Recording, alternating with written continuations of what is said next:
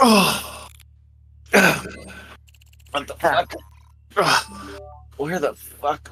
Oh, wait, hang on. I'm okay. Legs, arms, no Gerald. Ow. Hello, guys. And yes, I finally got pants on this time. Oh, Gerald, you're so small. I would like to feed you a small cracker. I'm always small, bitch. Wait, you have food? No, I kind of maybe ate all of it, dude. I found this green stuff. Like I don't know where you guys were earlier, but I found like this green liquid stuff. I think it was some sort of liquefied warp stone. I just started huffing that, and I got really hungry, and I felt really sick for a moment, and then I woke up here. Huh. Did somebody open the captain quarters doors? I'm stuck in here. Nope. Hold on, Shark. Give me just 1 second. Okay. There you go. Oh. All right, and I'll quickly close the door because I don't want you guys seeing what's in there. Oh, God, no. All right, it's shut Is and that locked. a blindfold around your neck? Don't ask. Yes. Don't tell. Oh, okay. It sounds way worse than when you have context. I don't know. I kind of want the context now. Well, if you peek in the room before the door closed, you might have seen a few people in there in mild states of undress. Is this some Slaneshi type stuff?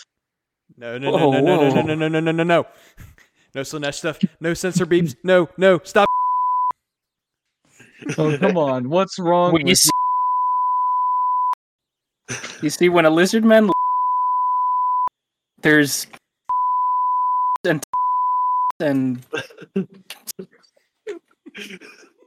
You see, in my culture, there is no love. It's just, breeders. And, nobody can tell me anything about it. Well, I think everyone behind you. Good. Everyone behind you has a conga line of knives. So I mean, They're too scared of me and my mystic arts. meanwhile, it's just you doing card tricks that you're not even good at. Just, was this your card? No, shoot him. I'm just in the corner juggling. Ooh, look at this! That's a good magic trick, and you're juggling with two balls, even just like so unimpressive. But dropping them. But every other skater is just like, wow, and you're just like, yeah, look at me juggling with these two balls, and they're just like, wow. Damn. Yeah, you want to see me juggle? You want to see me juggle some balls? I like to imagine the thing would be like, oh yes. Human juggle 8 balls, not impressive. Me, Skaven, juggle 2 because I better. I only need 2 balls to juggle better than human. Human needs 8 balls to juggle as good as me. Like that would be the Skaven response. The only magic trick I know is hide the salami. Oh my god. Filthy man things in funny clothes like to juggle things. Well, I tell them that I can juggle better. They just don't believe me. All right, where's my club? Bonk. You cannot stop me. Ow. All right. Bastard. Closing up my USB port. Oh wait, somebody say USB port? Nope, they're shut. Oh dear. No entry. Oh my goodness. Oh man. You know what? Since we're here, you know what? I'm gonna ask Gerald. You're blue. We must be back in Halo. Am I correct? Yes. Thank Grungy. Great. What we Since got? that's the case, maybe while we're trying to figure out where we are and how to get back to the tavern, you can enlighten us with your lovely blue skin hologramness and anything you want to share about this crazy universe. My that blue skin seems to hologramness. continuously amaze me. So are you saying this is a pants optional event? Oh no. Oh no. It's got him too. Slash has him too. Help. Are AI able to change their? I mean, I wouldn't know anything about AI, judging that I've never seen any technology like this, but yeah, it's a wild guess. But like, aren't you able to change your form? Absolutely. Ooh. Show me the great horned rat, please, because that is the only appropriate form. What did you say? I'm sorry, does not compute at this time. Must resume Halo story. The snake is green. The snake is great. I shall bonk you.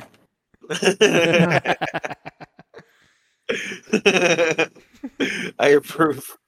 Before I finish up the story of the Spartan programs from Halo, what happened to Slappy? I sold him to the 9. Oh, okay. That was our price.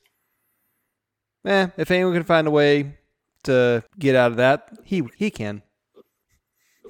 Well, Watch him I say come good back bloated. riddance. We don't need any more beard things on this adventure of ours. Yeah, they said they didn't Oh, want him tied up and stinky. ball gagged, but I delivered to him that way anyway. What the fuck did you do with him? The things he might not remember when he comes back. You mean when you hire he Shark, comes you back. get extra. Oh my goodness. Oh man. What a wonderful crew we have here today. Lovely, lovely. Sharky, you're welcome back to the tavern. At any point, we will waive all your mooring fees. Mooring. This ship doesn't go in the ocean. I don't recall anyone owning the sky. Except for the great old ones. You want to buy that cloud? Your old ones were so great. Then why is my god teabagging them? Because Ted went out to go get milk. We're just still waiting on him for that 2%. Exactly. He said he was getting the chocolate milk, my favorite. Oh, so you're saying he went out to get some brewskis, eh? Yes. And maybe a spare box of Timbits there. Oh god. He promised he'd come back, I swear. And maybe a twig for the old ice rink there, bud. Oh yeah, bud. Have we all got We got the ODR in the backyard. Have we all got the giggles out of our system now? Yeah. I will never. Okay, well, we're all here. Let's finish up the story of the Spartans so we can all go home and Shark can go back to doing unspeakable things beyond those doors. So, Ray. Yes. You've done this to me for a long time. Now I get to do this to you. How about a recap? All right. Let's do this. All right. 3. Oh, fuck. Hang 2. on. You got a timer? Okay, let's go. 3, 2, 1, go!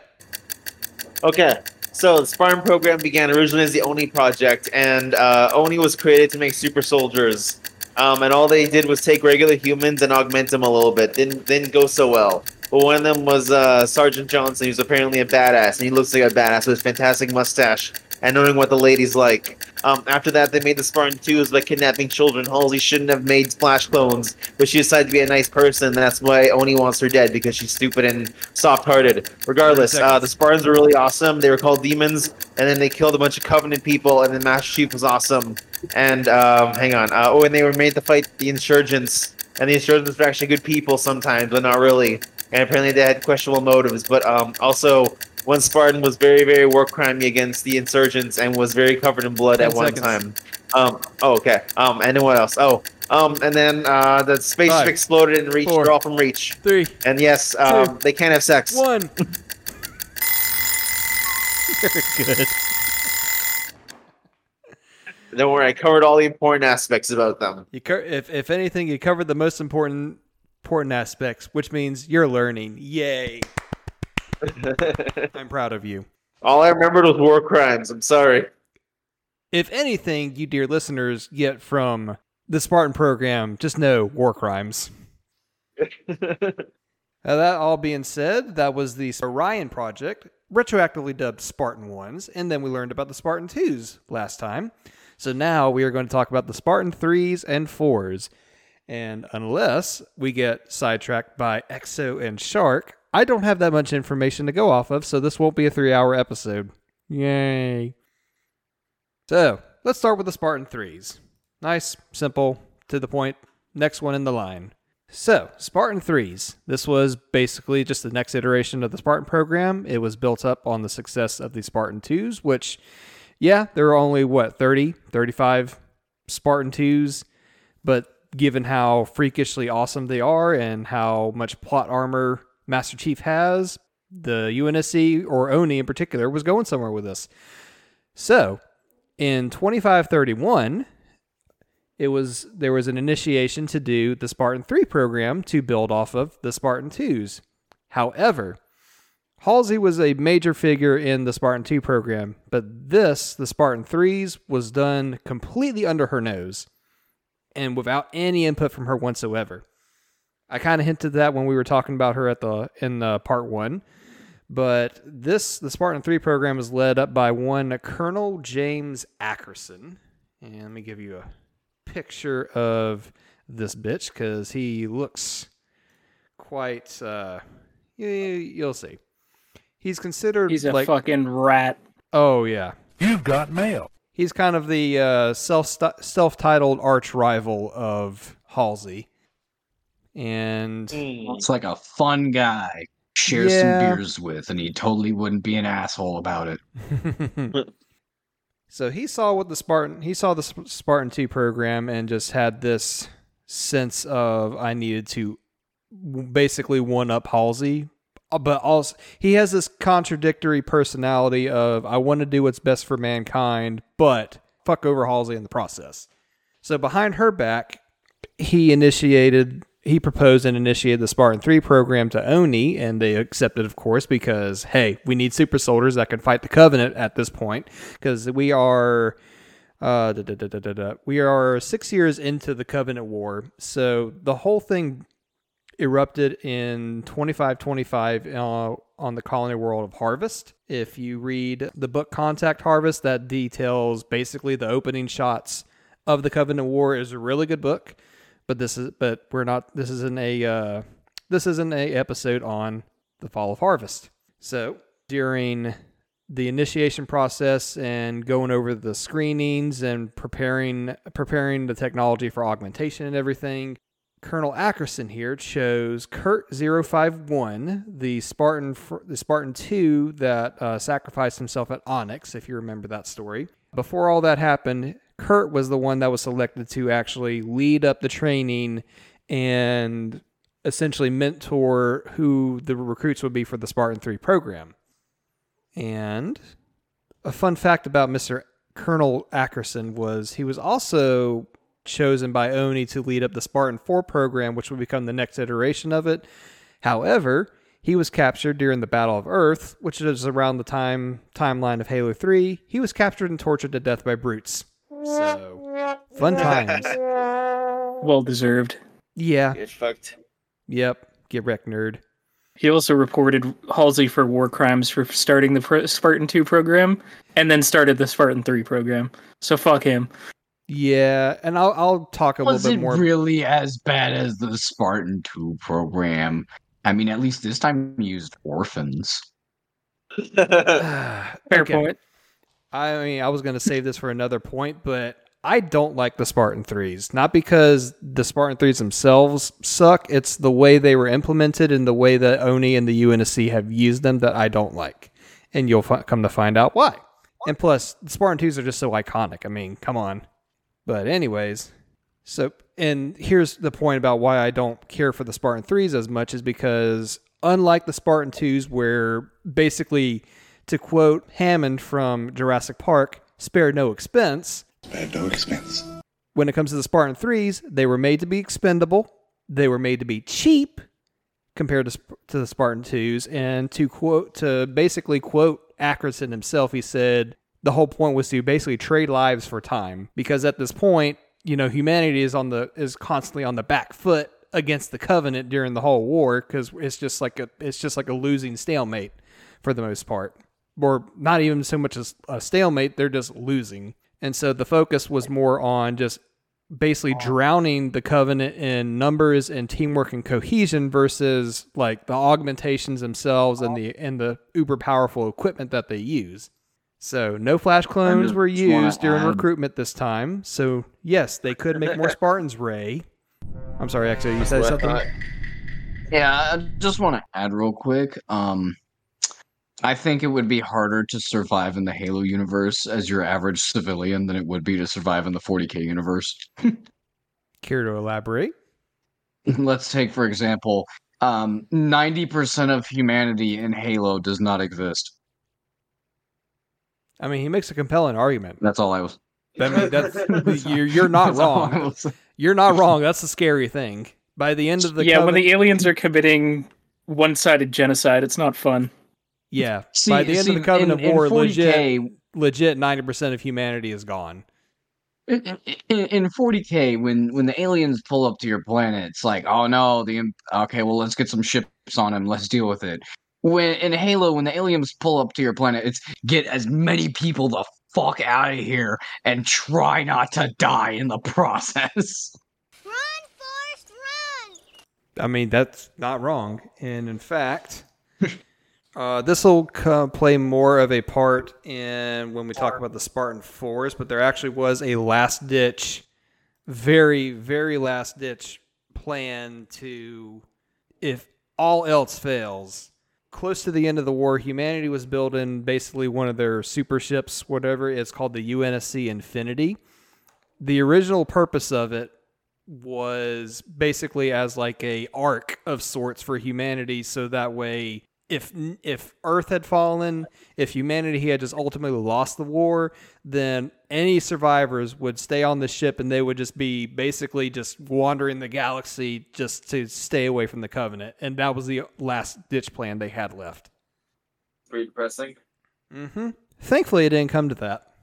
So now the UNSC, as of Halo 4, 5, and, well, we actually don't know about Infinite, but is now basically just like a kind of like a mobile base and research facility for the Spartan Ops. And we'll talk about them because it relates to the Spartan 4s. But it's basically now just a major command vessel and research station for Forerunner technology. In Halo Infinite, it got split in half and is destroyed. Ah, okay. That wasn't made clear before, so thank you. Yeah.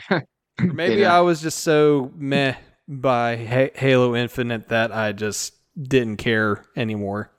Yeah, the intro to Halo Infinite was the UNSC Infinity getting split in half by a brute ship. Holy fuck.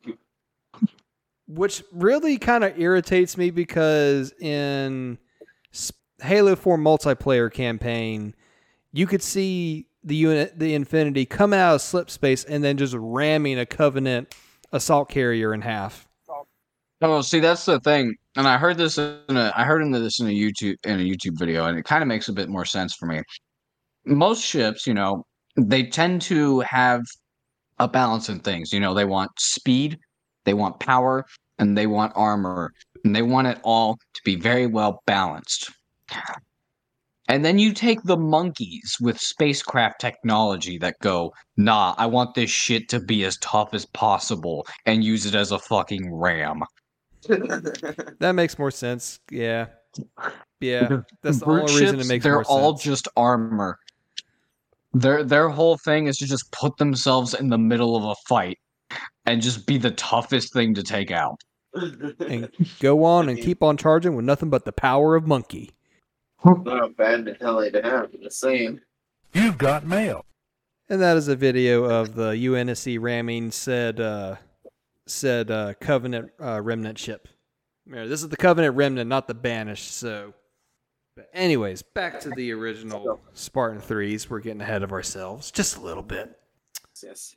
So, yep, they were made to be the Spartan 3s. They were made to be expendable, cheap, so they can produce more Spartans. So they don't use flash clones anymore. Are you happy now, Ray? I hope so. I am. I'm happy they were able to make the right amount of Spartan 3s for the job. To be fair, they had no parents for the Flash clones, so... Yes, which is a perfect segue, because the recruits and the candidates for the Spartan 3 programs were actually orphans from fallen colonies.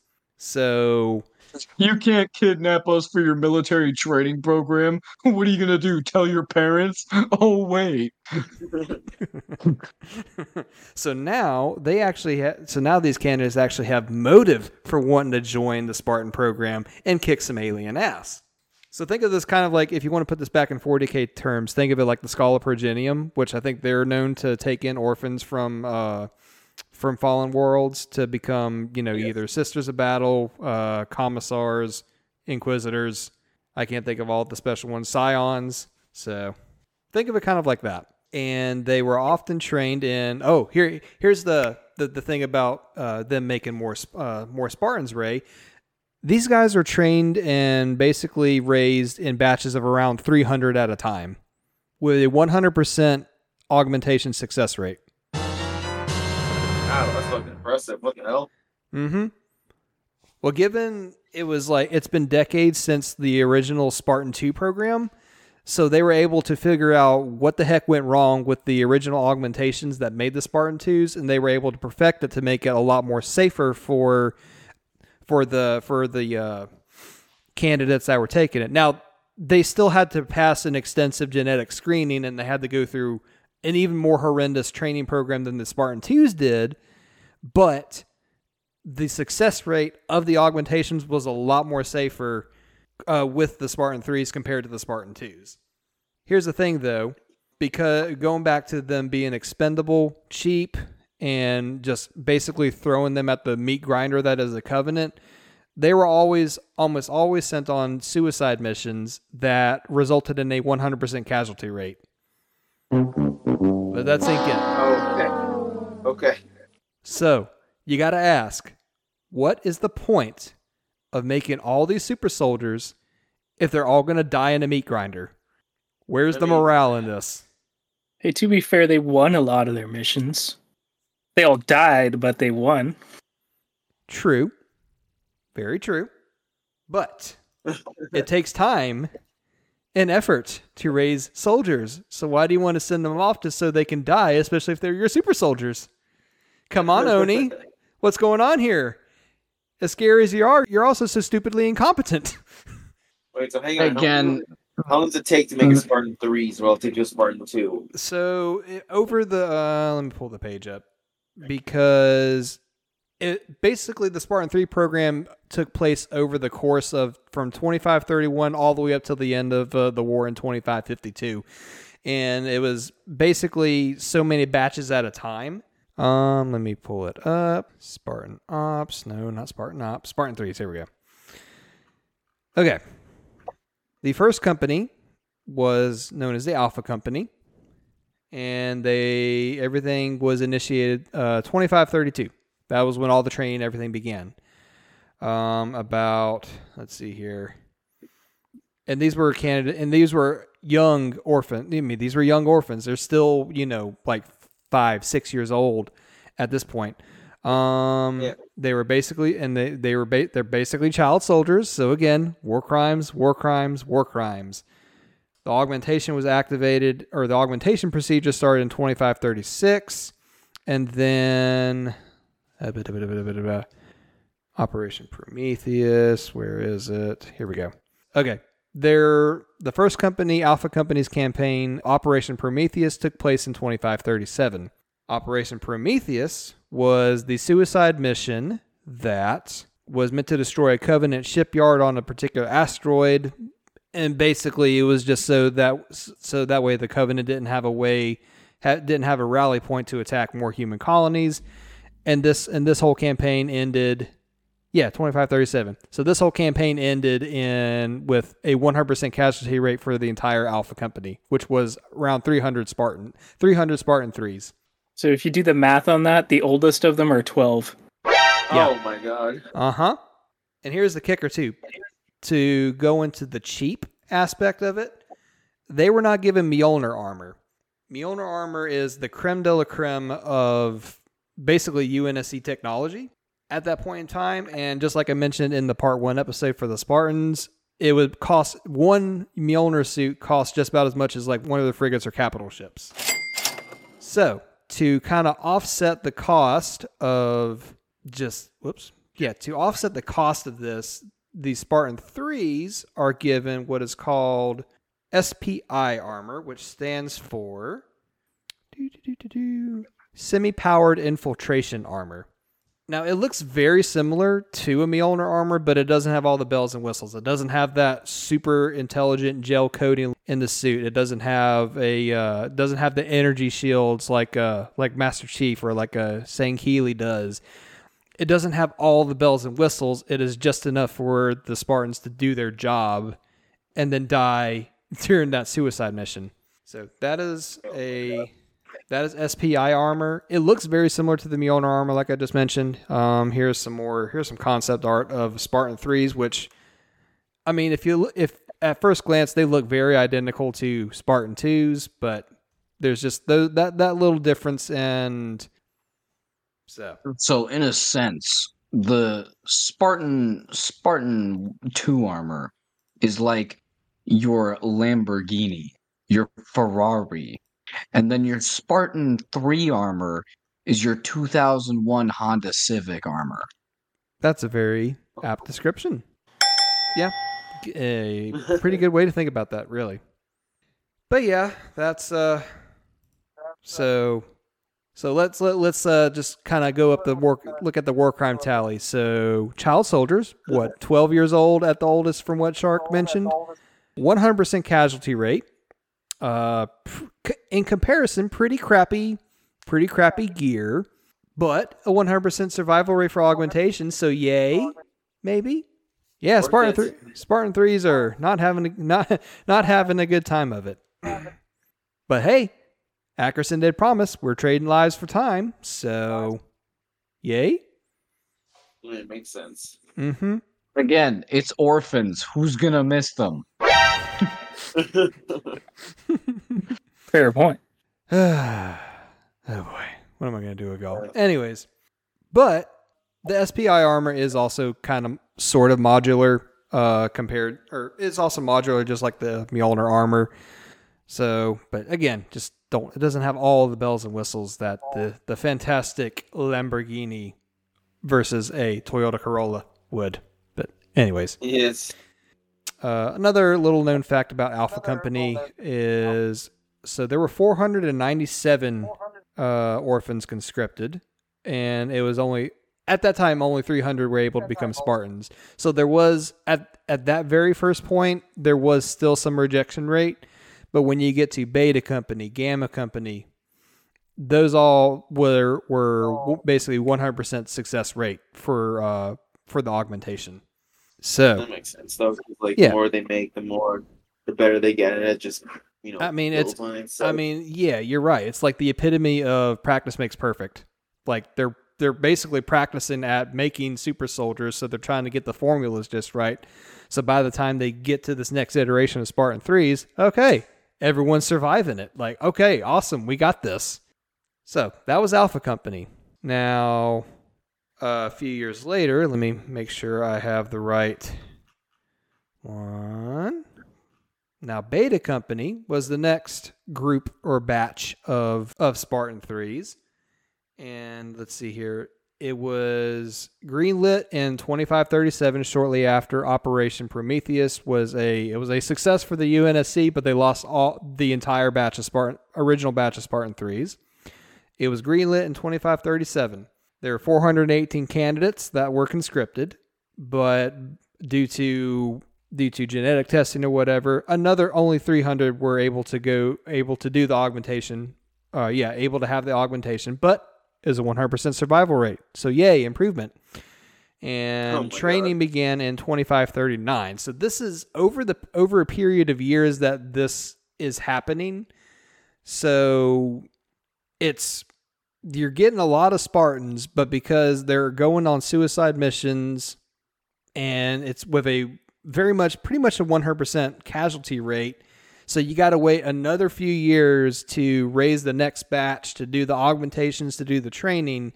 That's still enough time for the Covenant to do a lot of damage to the UNSC while they're trying to get this going.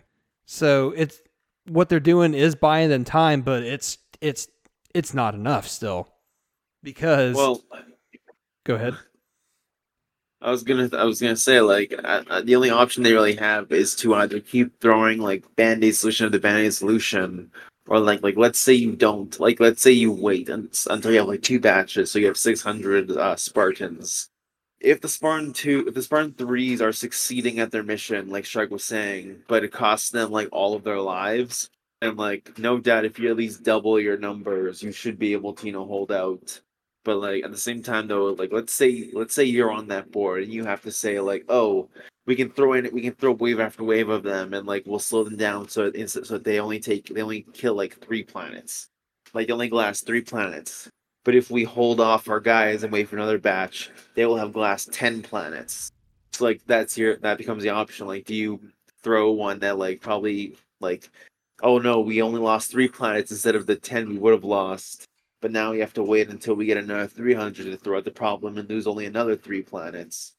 Like, it's an interesting trade-off. You know what I mean? Yeah, it's like the really not a bad. It's a good example of it, but in a bad way of like sacrificing the few to save the many. Yeah. Any kind of sacrifice of human life at this point is bad because we're slowly becoming extinct. But what is that compared to the millions or billions that you do end up saving by the end of the war?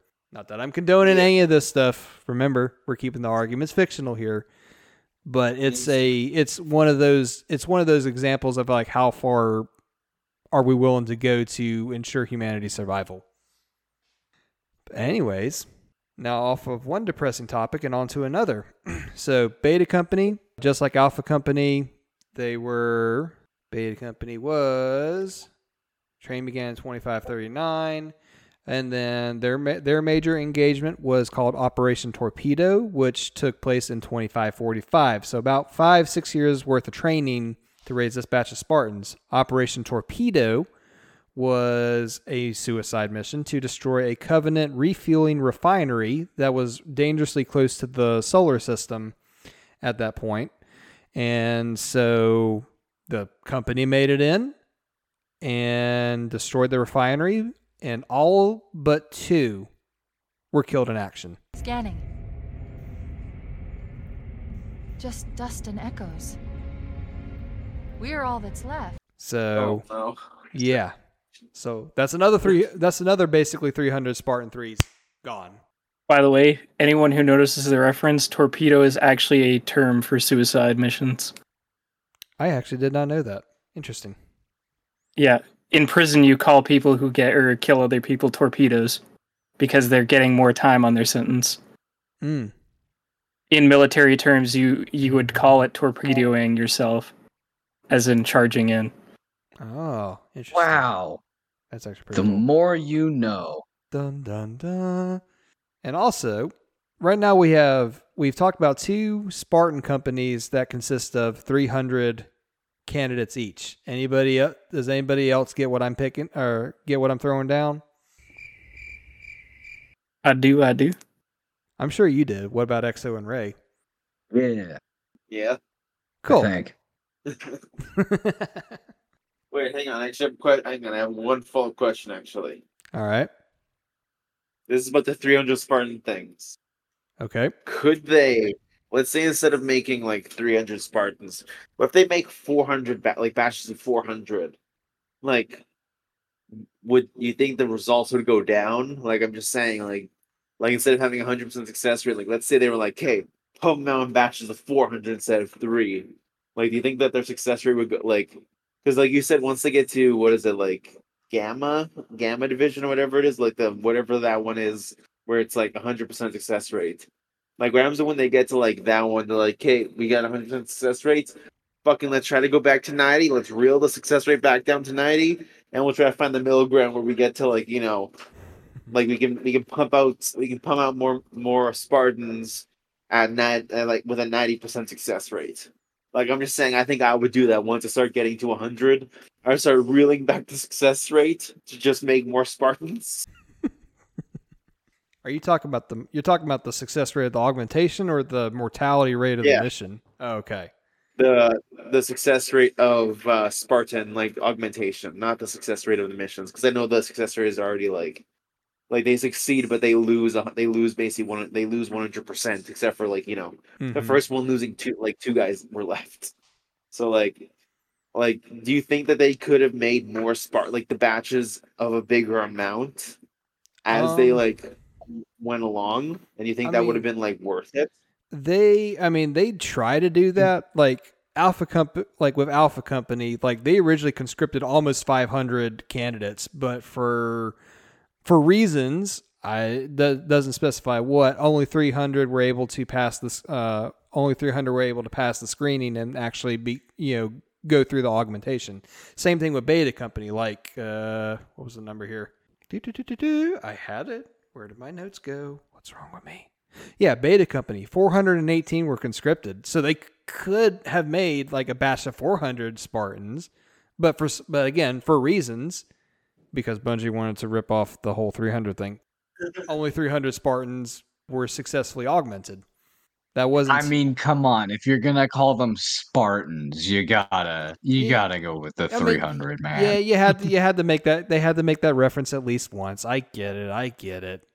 At least it wasn't another 7 reference. It's the fucking 18th time they've made that reference in this fucking entire story. Hey, it just shows how dedicated they are to the bit. The twos originally had 300 applicants. Mm-hmm. It's like, how original are we getting? I'm just glad it was a different reference other than 7. 7, 7, 7, 7. I prefer 13. You would. Gerald, can I just make one point about what I would do in this situation? What would you do in this situation, Ray? Okay.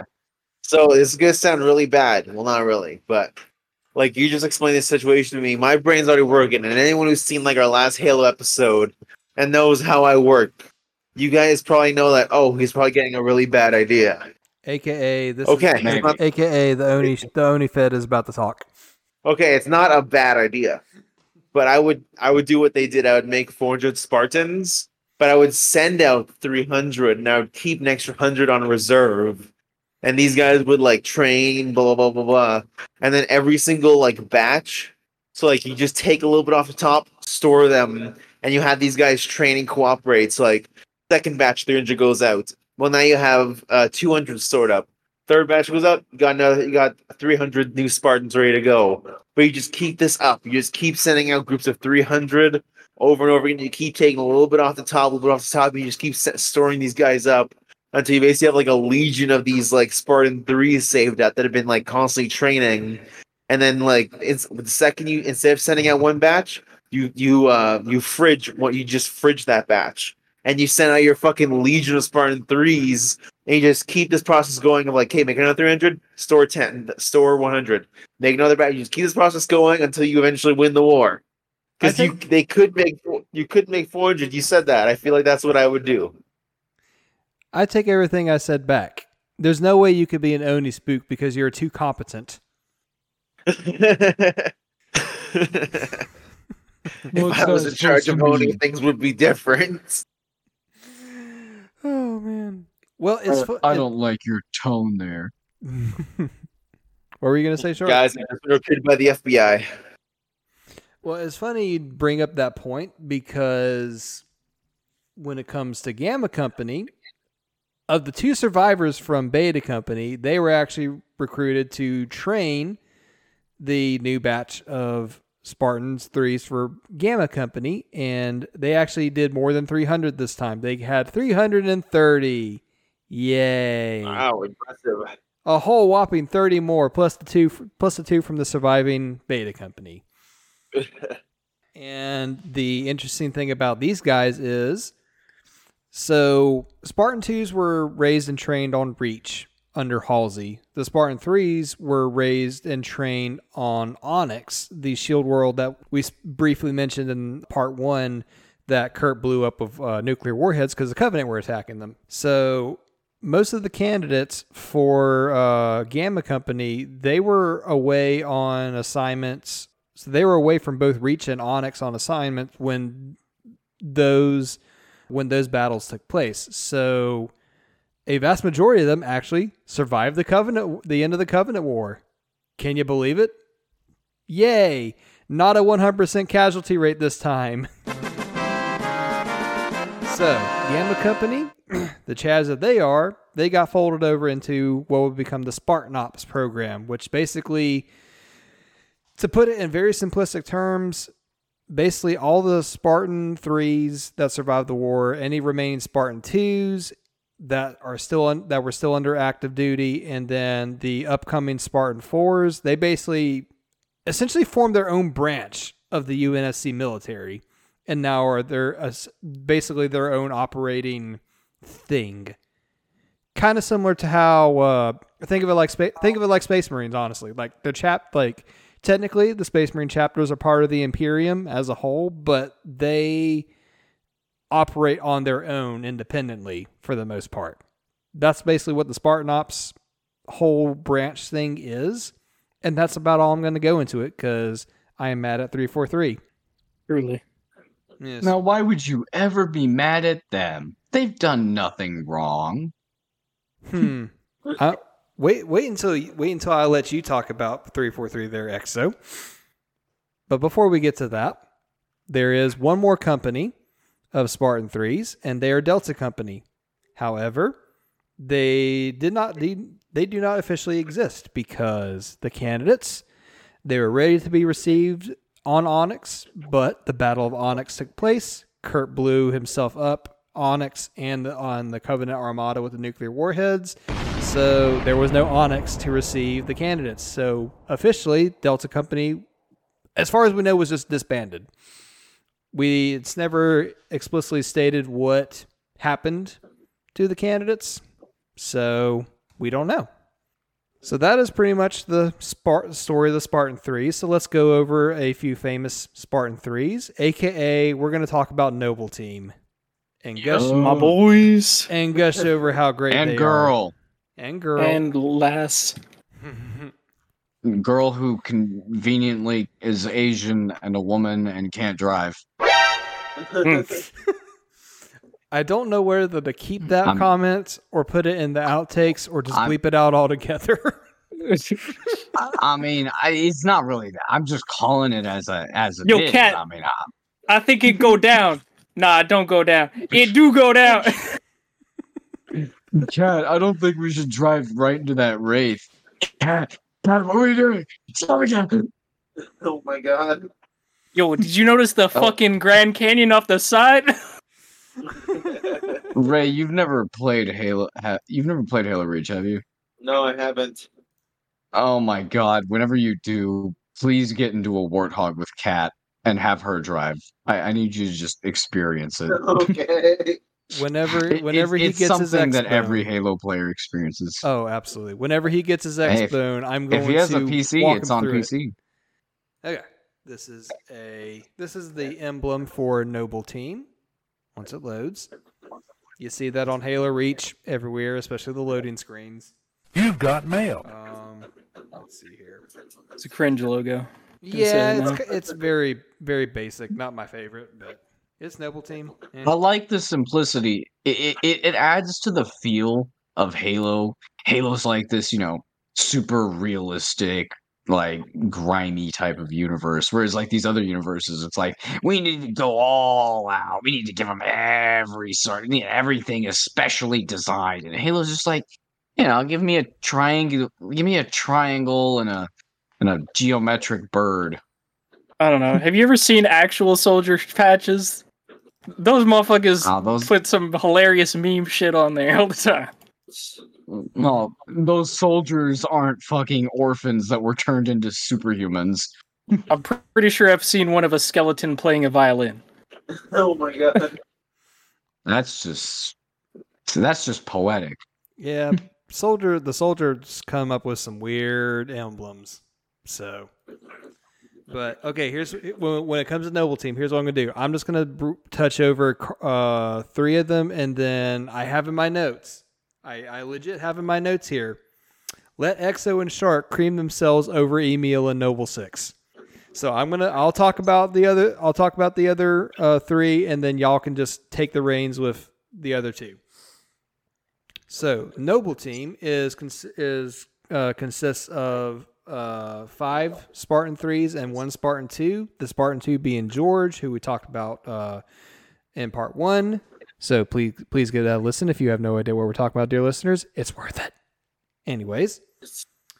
And, one more thing I forgot to mention is Spartan 3s, the way they are given their name is they keep their first name just like the Spartan 2s, but they're given a designation of either letter A, B, G, or D, followed by their recruitment number.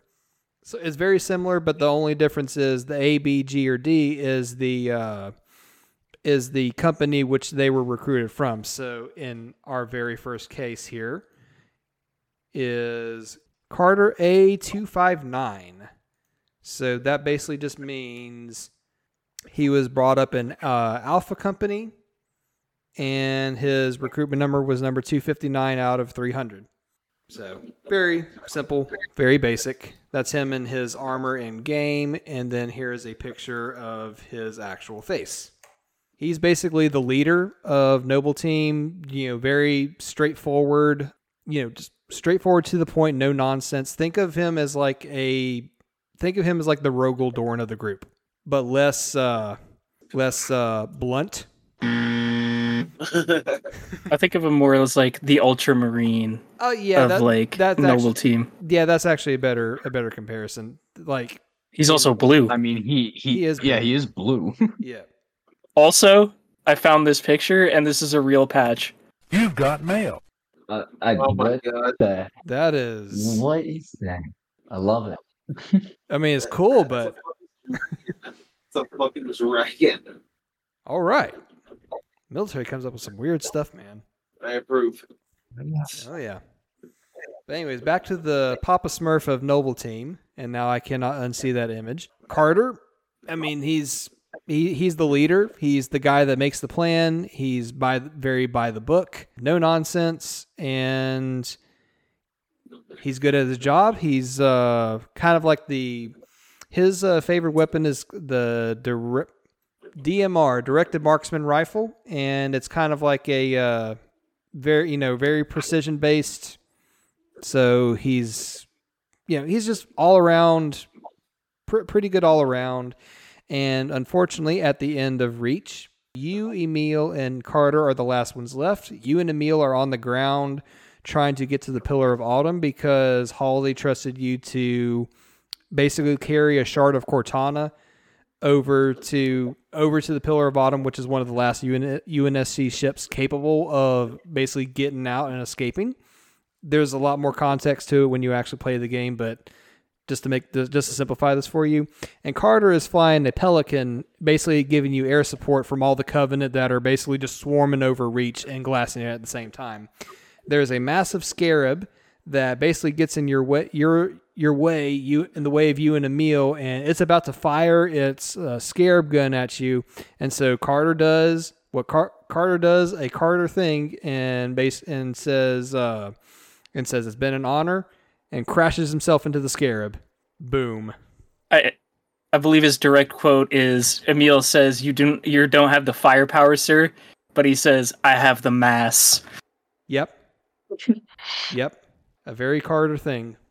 Rip Carter. Pour one out for him. He also had a very George moment when you're watching, and he takes off his helmet, and you're like, yep, he's about to die.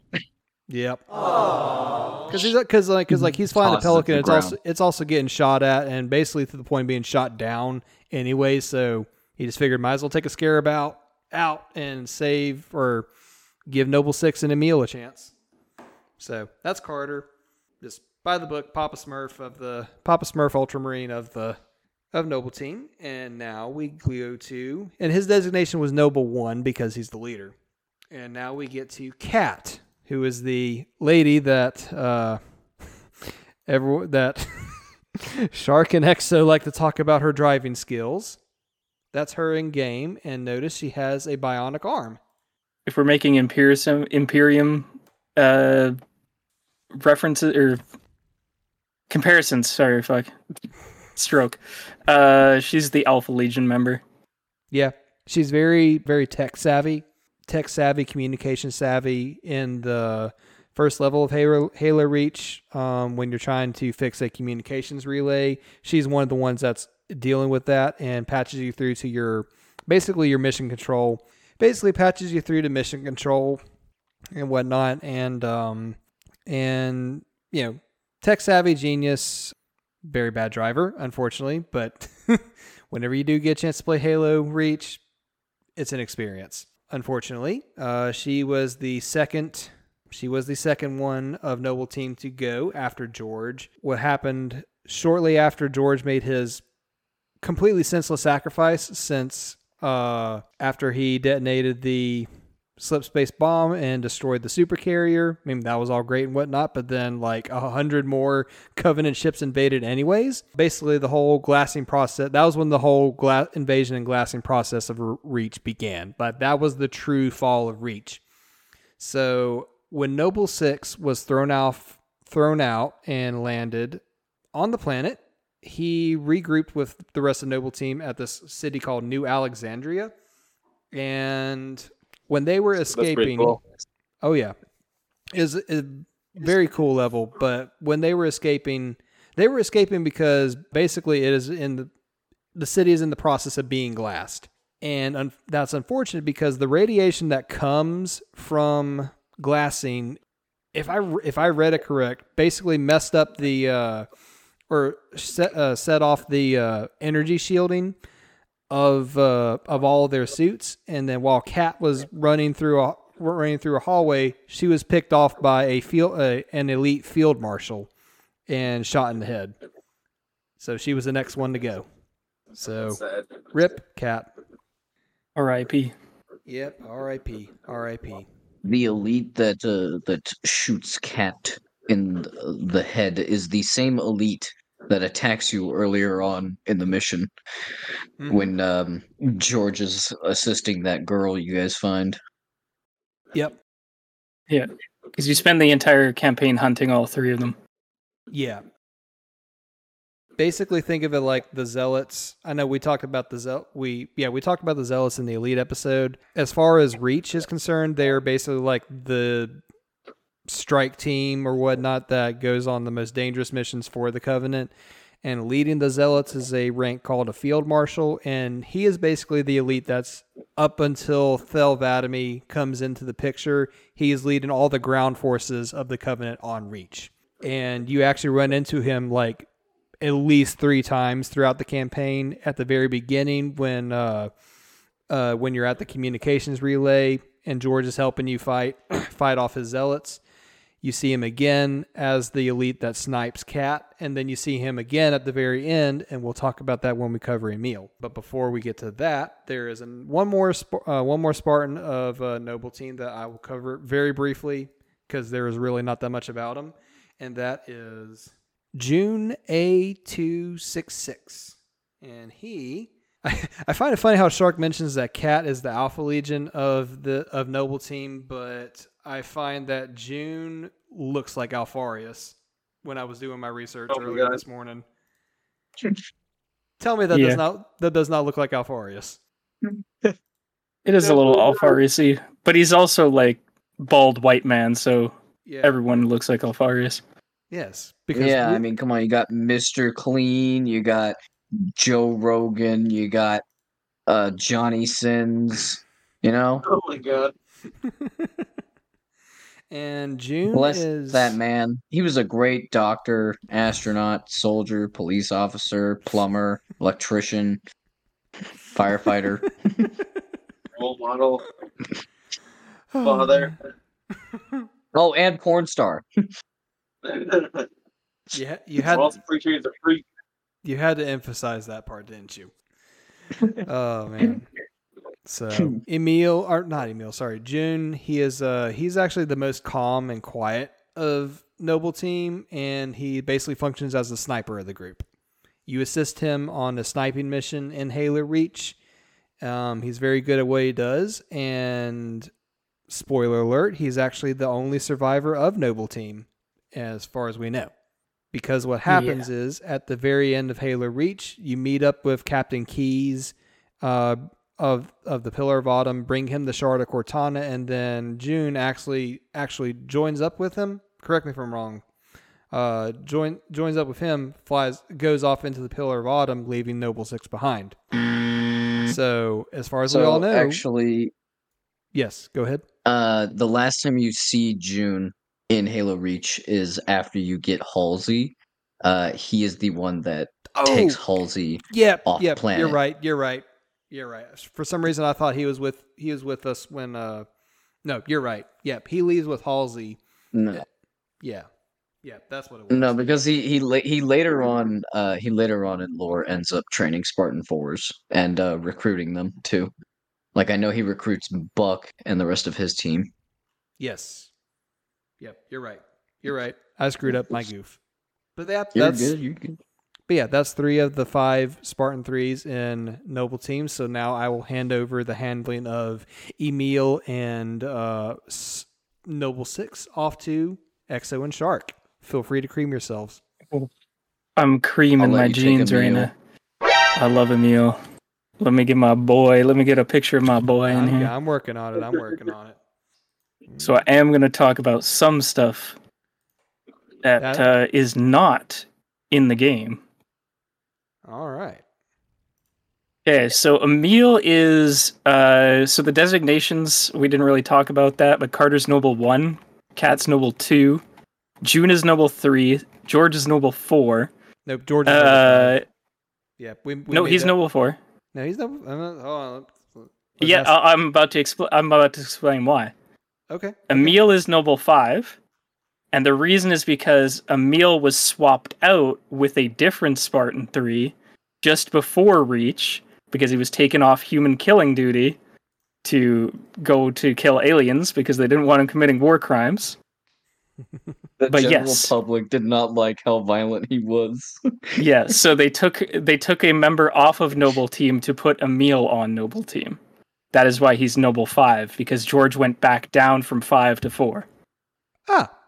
Because, yes. I just replayed Reach, and yeah, George is Noble 4. That's I fucked up last episode because I called him Noble 3.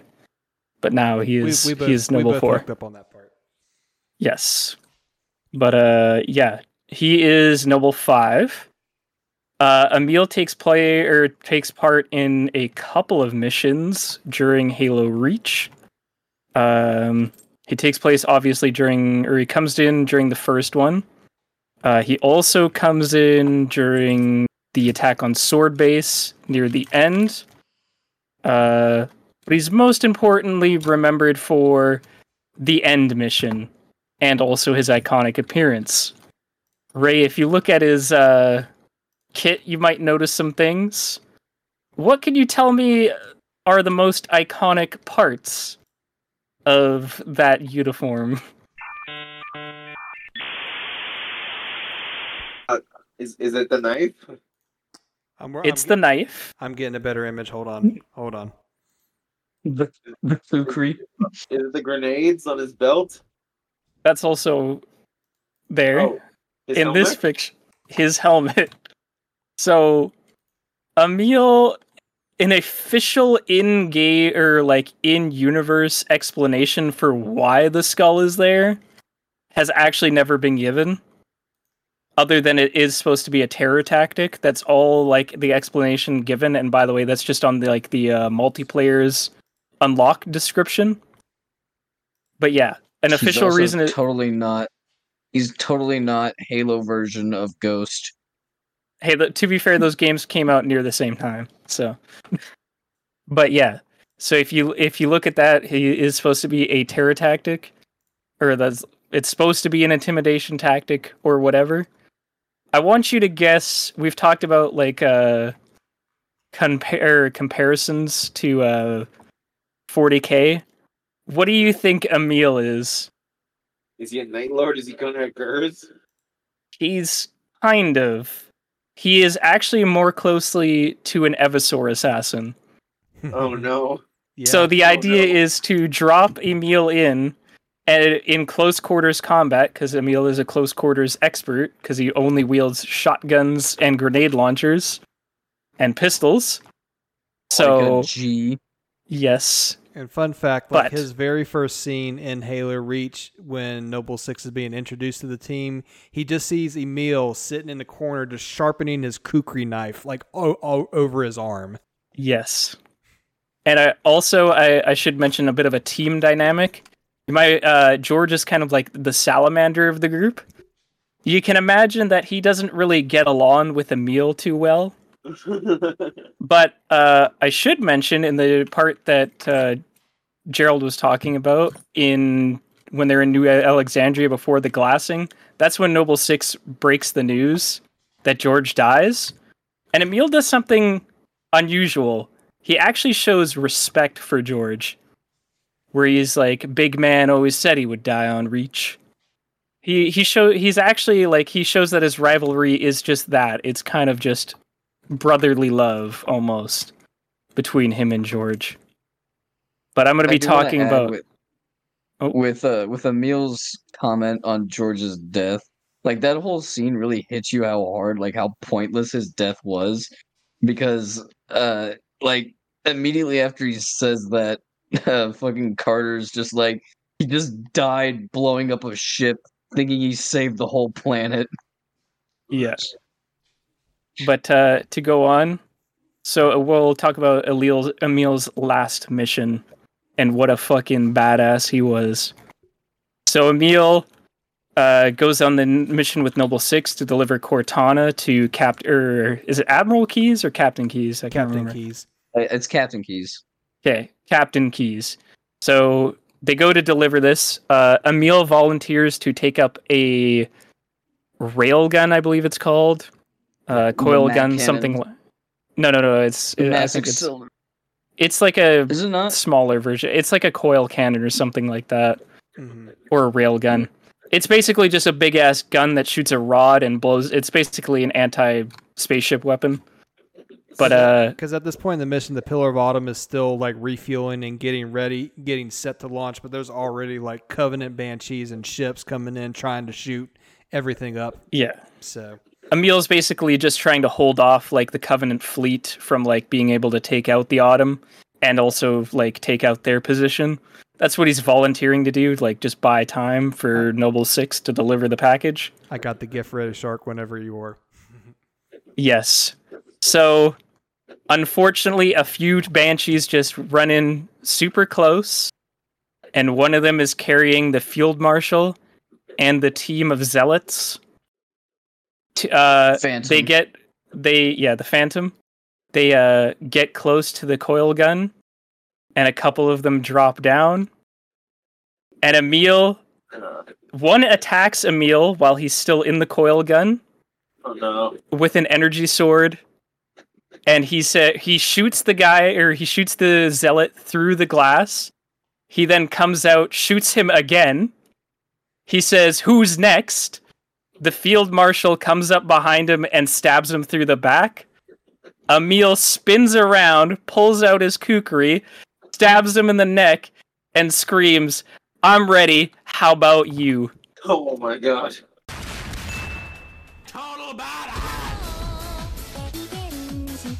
What a baller. Like a boss. He dies a true madman, and as an Evasaur assassin would, taking out everybody who's last. Yes. Mm-hmm. Yeah. And then finishing out the mission, you have to basically fight through the horde of Covenant to finish what Emil started and protect the Pillar of Autumn as it gets ready to take off. And in between you and that railgun is the Field Marshal and his team of Zealots that killed Emil. So, with Noble Six now, since poor Emil got stabbed, I'll cover a bit of him. Yep, that's Noble Six right there for you, Ray. Your basic bitch armor. But Noble Six is like Ramirez in Modern Warfare 2, except aside from being named, he is your player stand-in. He is, who you are supposed to identify with, your shoes to fill. In fact, we don't even know if Noble Six is a he. All we know is Noble Six was a headhunter which is basically like a Spartan assassin. And they were, with Master Chief, the only two Spartans ever labeled as hyper lethal, which I know you guys find that classification very funny. Anyways, Noble 6 joined Noble Team sort of very close to the fall of Reach. In fact, probably in the same week that it happened. I think that's how long it was. Correct me if I'm wrong. But he joined, filling the role of Noble 6, which was previously a role taken up by another Spartan named Spartan Tom. I think that's how you pronounce it. Who, if you ever saw the Halo Reach trailers, there's one specifically in which it's live action, and you have Kat running with a bomb, and then she gets taken out, and then another Spartan comes along, picks up the bomb, and flies into the giant Covenant supercarrier and blows it up. That was Spartan Tom. He died there. Yeah. So as Noble 6, Tom you take over A293. his position. Yes. As Noble 6, you take over his position, and shortly after that, you are dispatched to go investigate, the communications radar, or why is it down? You find out, oh no, Covenant are Reach. Go around, do some shenanigans, witness every single death of Noble Team, and also witness June backing out like a little pussy bitch. Just kidding. But to finish it all, after Emil dies, you go kill his killers. Then you take his position in the gun, kill off all the, banshees and phantoms that are attacking the Pillar of Autumn. Then you do one final shot at the Covenant supercarrier or Covenant carrier that's about to shoot that's about to start glassing the whole area. You shoot its glassing beam, destroy it, and the Pillar of Autumn gets away, even though you had a chance to get on it, but you decided to stay behind. And the game finally ends with one last mission called Lone Wolf, where you're in a battlefield covered in the bodies of various other Spartans, and your only mission objective is labeled Survive. Now, you can play for as long as you want, you can survive for as long as you want, but in the end, death comes for us all. And eventually, Noble 6 is, killed, and, that is the end of his story. Some sources say that in lore, Noble 6 fought for hours. Some say he fought for days. In the end, though, apparently it took the entire Covenant army to bring his ass down. Oh, fucking hell. This last GIF I just sent is actually his death scene, and he's just mowing down elites left and right, and it finally takes the highest of the high-ranking elites to finally take him down. Yeah, aren't those the really high level ones? Because I see that they have red armor. There's one that has white armor or something. So yeah, the white armor is the ultras. They're basically the next to highest rank. The maroon armor that you see basically taking an energy dagger and stabbing him, that's one of the zealots. And zealots, other than Field Marshal and Supreme Commander, are some of the highest ranking elites. I think their rank is equivalent of a chaplain in Space Marine terms. Okay. Anyways, as I was saying about Noble 6, he is the player stand-in character. So because of that, because they want you to be Noble 6, we know nothing about him, including we know nothing about them, including where they were born, what their name is. All we know is what their armor looked like and what their last mission was, which was the Fall of Reach.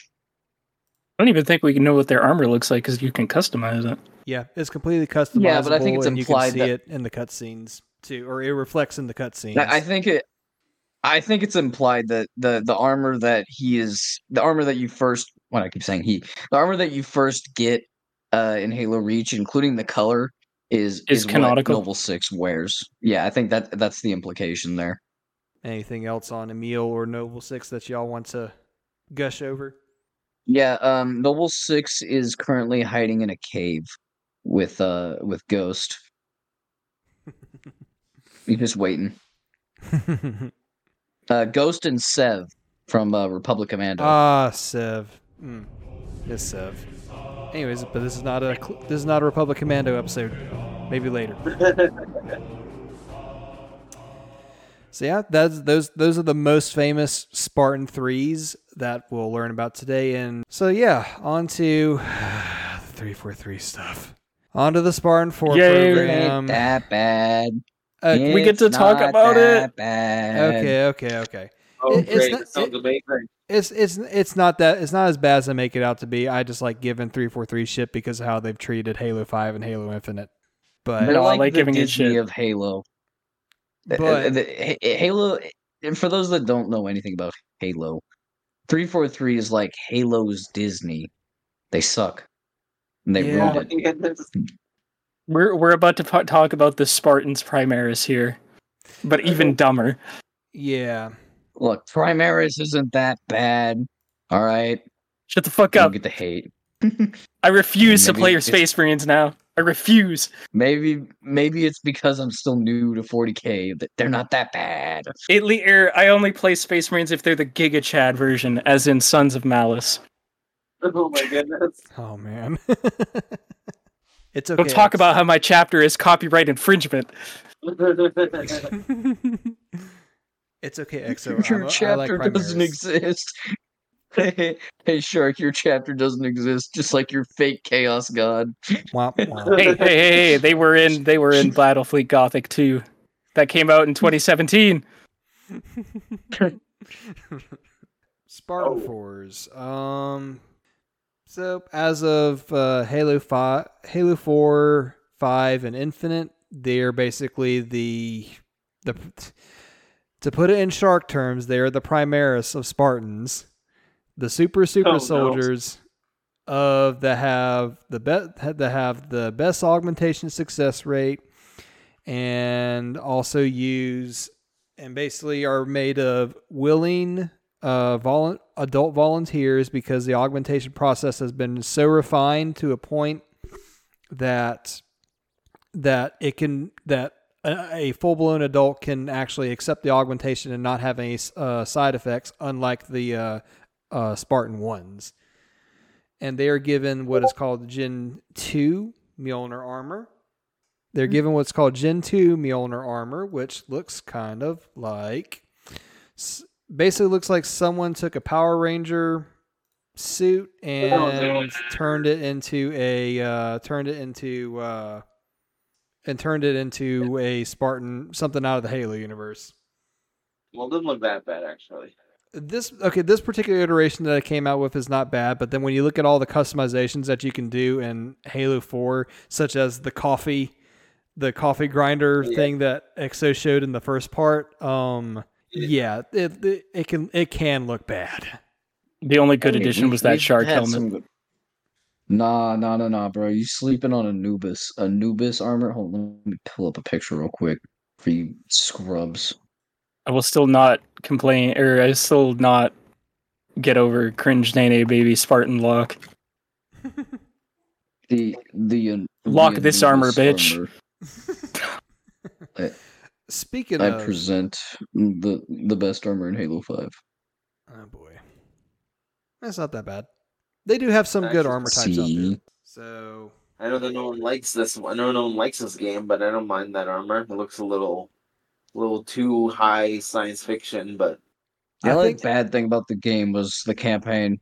Yeah, the campaign for me personally, it did not feel like Halo, and I think that's not helped by the fact that you only play Master Chief for like barely half of it, because the other half you play as Spartan Jameson Locke, and I know you hate him. Who actually has his own movie.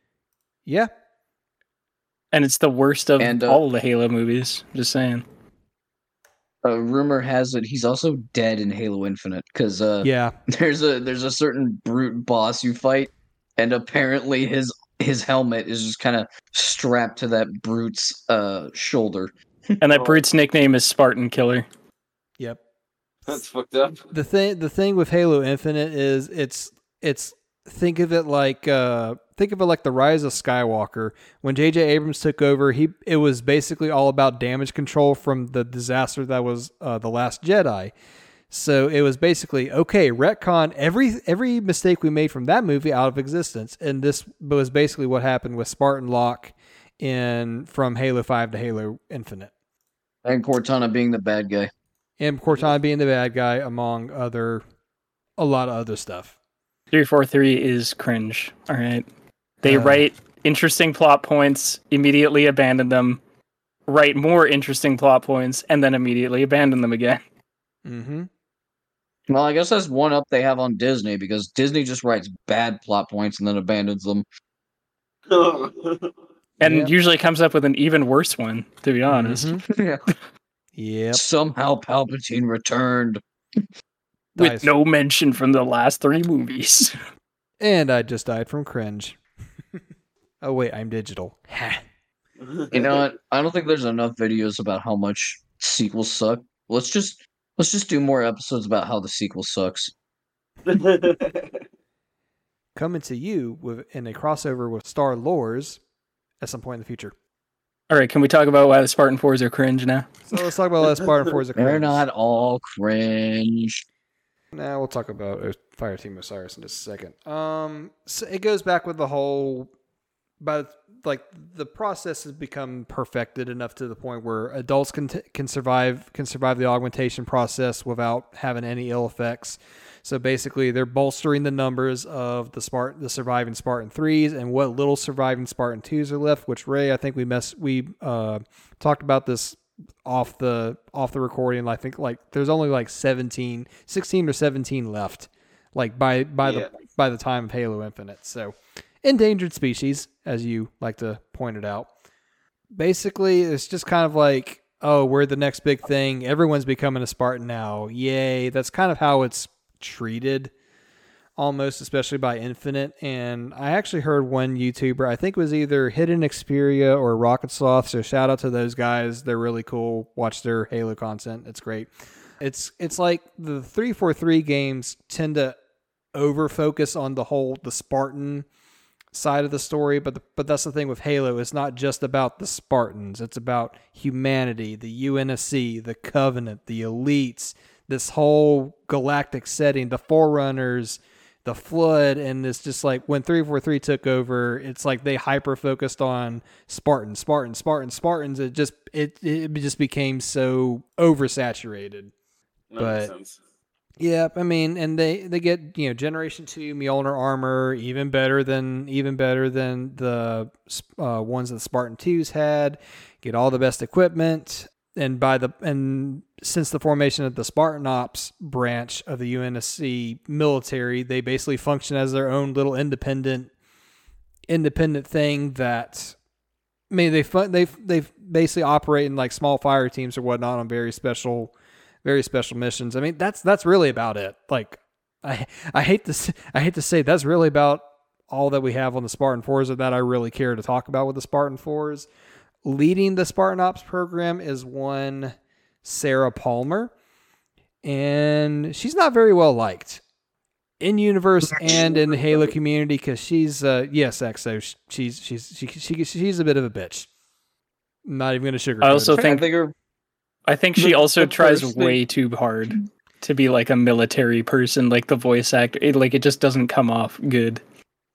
Isn't the first thing she says to Master Chief is, "I thought you were supposed to be taller"?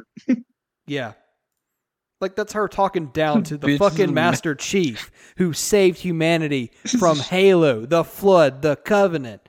And you have the gall to talk down to the Master Chief? What's wrong with you? They're trying to be funny. Seriously.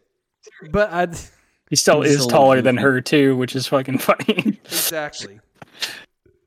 But the elite that I'm trying to look up something real quick, so if y'all want to fill in about why y'all are mad at 343 and hate the Spartan 4s, go right ahead.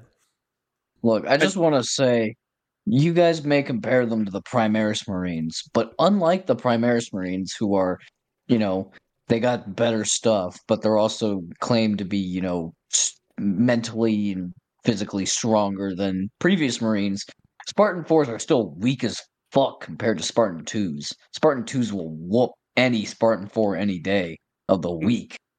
You No, can't get Spartan 2s again. I just don't like it purely because it just makes the Spartan 2s feel less special. That's what I don't like. It leaves the Spartan 2s to be special though, because they still treated the Spartan 2s with respect. Like I said, they never said that the Spartan 4s were like better than the Spartan 2s. They never said like, oh yeah, it would take 100 Spartan 2s to take down a Spartan 4. They still left that little bit of respect for the Spartan 2s. They were just like, now we're able to make more Spartans. You got to think about it from like the casual audience. Like when the casual audience comes in, they're like, "Oh, there's Spartans everywhere. They're flip-flopping, flying around." But then like you play the original Halo games, and I remember people used to think Master Chief was the only Spartan, and as the casual audience. And for a long time, that was a bit of the lore, I think. Yeah. Yeah. Well, I would also add though is that like just from numerical value, like the moment like you see something like you see. This is Spartan 2 and here's Spartan 4.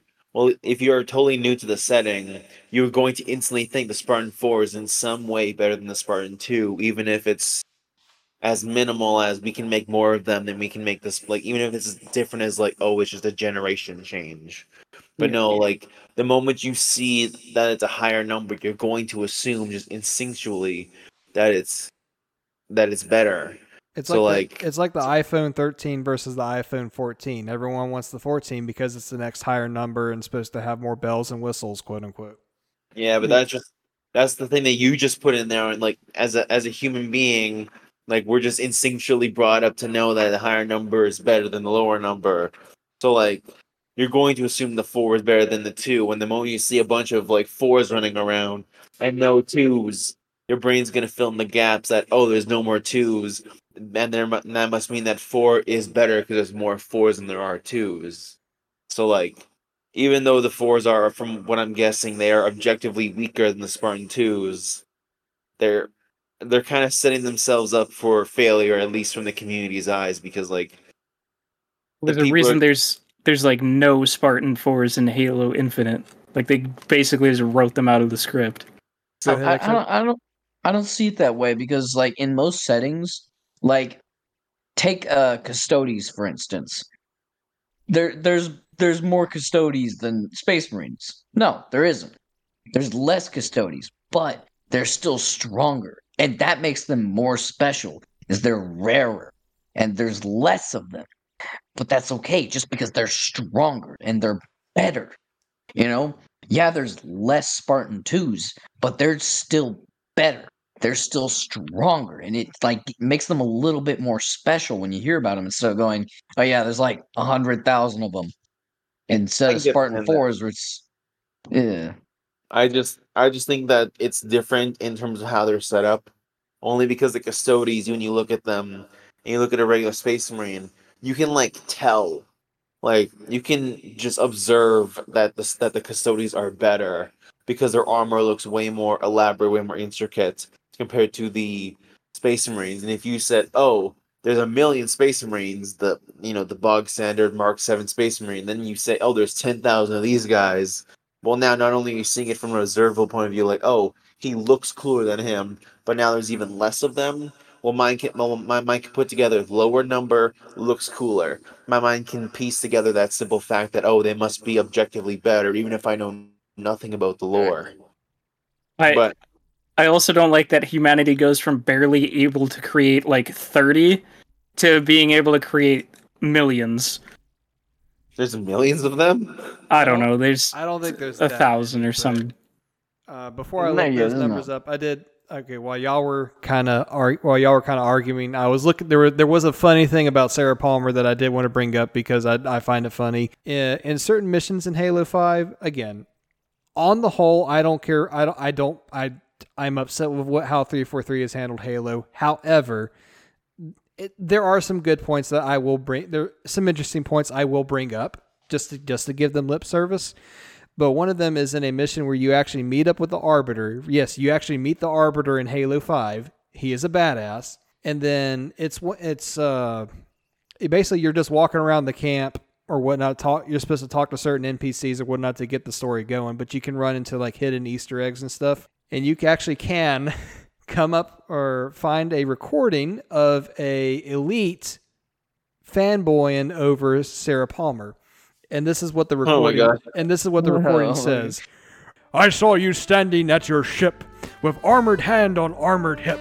Both my hearts began to pound. So lovely was what I found. I love your brightly shining armor. Human named Commander Palmer. Oh my god, he wrote poetry. That's fucking pathetic. It's just Truly a Casanova of the species. That raises some questions as to why an elite is writing poetry for a Spartan. Like, I don't even know if I want to know. Hey, Ray. Palmer actually ended up... Here we are gushing over elites when we were talking about them in the elite episode. What's to say they don't gush over Spartans?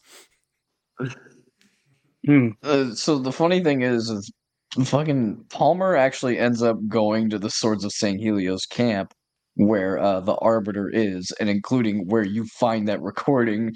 So there's a possible chance she encountered that elite, and he just started getting all nervous around her. He's just like, hi. Well, as we all know, I'm pro interspecies breeding, so let's go. And you're pro the breeding as long as it has locked. a pulse. Okay, I think. Yeah, that was. Is it alive? Good enough for me. Hell, does it have a hole good enough for me? Check to make sure my USB port is still shut. Okay, it is good. I see a crack in that rock. No. I need to get the horny bat out of the closet and dust it off. No. Okay. I'm currently holding the bigger bonk stick. Oh my gosh. No. Stop. Mercy, please. There is no mercy. Life is pain. Okay. No, that's great though. All right, and then as far as other famous Spartan 4s, since we've just kind of ribbed on them like this whole time, I'm going to be completely honest. I find Fireteam Osiris kind of cool. That is their logo, and they are led by Jameson Locke, the guy that we were unfortunately had a really crappy movie in the Halo setting. Spartan Locke is actually one that was specially trained to hunt other Spartans in case they went rogue. Case in point, one of the Spartans that Exo talked about that actually turned to the insurrection. I can't remember the specifics, but in Halo 5, the Master Chief actually goes missing. Everyone in the UNSC freaks out because they think he's gone AWOL. So what do? They send in Spartan Locke and Fireteam Osiris to hunt him down and at the very least bring him back, if in chains if necessary. So that's the symbol for Fireteam Osiris. He's the leader of the group. I thought he was kind of cool when I played it, but again, like you play about 2/3 of Halo 5 as him and not the Master Chief. So there is that. That's what I'm not happy about. Anyways, so other members of Fireteam Osiris include Holly Tanaka. I'm pulling her up now. You've got mail. That's her. I know next to nothing about her, so Exo and Shark, if y'all do, feel free. I don't think anyone knows anything about her. Perfect. I didn't even know her name was Tanaka, to be honest with you. Perfect. The only thing I knew about her was she was the one with the DMR, if you played as her. Oh, Oh my god. wait a minute. You can actually play as the other members of Team Osiris? Wow. Yeah, you can do If you 4-player co-op. If you played with... Oh. Yeah, if you played with 3 other friends, it would assign you different Spartans. I think, so Locke, you have the assault rifle. Tanaka, you'd start with a DMR. Buck, you start with a shotgun. And I think Vale, you start with an SMG. Speaking of Vale, now that we established nobody knows Oh, anything dear. about Tanaka, Olympia Vale, everybody. For those who don't know, she is voiced and mocapped by one Laura Bailey, who in recent years was the mother of Ellie from The Last of Us, and she voiced the original Ellie from the original Last of Us game. She's done other stuff since then, but that's the most recent thing of hers I can come up with. And she's awesome. And the interesting thing about her is when she was little, her dad was again, I'm not 100% on the specifics, but he was basically a major Oni intel officer. And so she was with him on the ship, but obviously he was away often in Oni meetings doing shady stuff for Oni. And she spent her time basically playing around with like audio clips that were recovered from battles or whatnot of like the Covenant speaking. And she actually self-taught the Sangheili language. And as she grew up, she became a pivotal part in helping the UNSC translate what the Covenant messages were meaning, especially when talking, especially when Sangheili is spoken. So she became an expert on this level of intelligence, and then you actually find her in game speaking Sangheili quite often. So every time I've made the remark, she can step on me and curse me out in Sangheili while she does it. That's where that comes from. And she actually, not only does she handle an SMG, I think she handles either a plasma pistol or a plasma rifle in Halo 5, if I'm not mistaken. Because she actually does like prefer Covenant weapons over UNSC weapons. Because again, Covenant technology is busted, people. Come on. Plasma. Oh, that's cute, little space marine. Your plasma weapon explodes. Mine's fully automatic. Oh my god. If I overcharge my plasma pistol, it just burns a little bit, and I just say, oh fuck, and then let it recharge. Boom, I'm shooting again. Haha. Take that, Imperium. Okay. That was Olympia Vale, one of my personal favorites. But now let's let Exo cream himself over Buck. Yeah, Buck. Nathan Fillion. I think he plays Drake in Uncharted. I'm not entirely sure because I don't play Uncharted. He plays Drake in Uncharted. Okay, He's I'm also right. on Firefly. He's also the voice of Cade 6. He's done fantastic. I will. Mm-hmm. I will also say, so you first meet Buck in a game called Halo ODST, one of the greatest Halo games. I don't care what anyone says; it is underrated, and we need a sequel. Underrated. That's what an ODST looks like. Yep, Buck is the squad leader of an ODST squad, as well as several other members, and you play as the rookie in that. Yeah, I will quickly say before I move on to his whole Spartan stuff. You play as the rookie in ODST, and Buck is voiced by Nathan Fillion. Nathan Fillion plays as a cop in a show called The Rookie. I don't know why I find that hilarious. Anyways, moving on. Well, later on in life, Buck and the rest of his ODST squad, save for the rookie, damn you, fucking 343, executing my boy off screen in a book. He is offered by June from Noble Team to become a Spartan 4. And, well, a little hesitant to do so at first, but eventually he decides, yep, I'm going to do this. So him, Romeo, who is the funniest loudmouth ever, he's like the Donald Trump of Halo. Him, Romeo, and this bitch-ass pussy named Mickey all become Spartan 4s. And, well, at some point after their training, Mickey decides, I don't like killing humans. Because, again, he's a little bitch. So he decides, I'm going to sell out my buds, who I've known forever, and I fought through thick and thin with Romeo and Buck. I'm going to sell them out to the insurrection. And, well, while in the process of that, he gets the ass whooping of his life by Buck and is promptly put in chains and stored upon this space station, which they train Spartan 4s on. I don't remember what it was called exactly, but it gets blown up in Halo Infinite, or you hear about it being blown up in Halo Infinite. That's where June is training Spartan 4s. Anyways, at some point in his life, he later on joins Fire Team Osiris, and during the events of Halo 5, he helps to try and capture the Master Chief but also ends up saving him at the end of the game. Later on, he then teams up with his Oni spook girlfriend / not girlfriend, Dare. God, she is hot. And they go about doing some Oni shenanigans by picking up the gang, getting them all back together, including getting Mickey, because they need help from the insurrection. So they get his ass, unfortunately, and reunited with a giant space squid. They all go and get the insurrection to help them figure out how to hide out from the Covenant.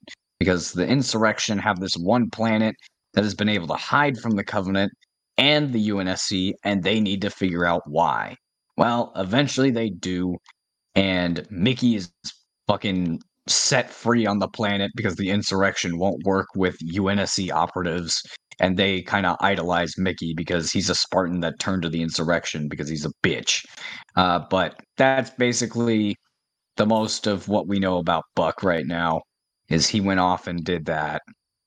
Cool as fuck. And he has my favorite line in any Halo video game, which is him and Dare are arguing at the end of towards the end of Halo ODST, as per usual, because they're an old married couple, but they're not really married at that point yet. And well, at one point after he finishes arguing with Dare, he looks over to the rookie and says, "Hey rookie, take my advice.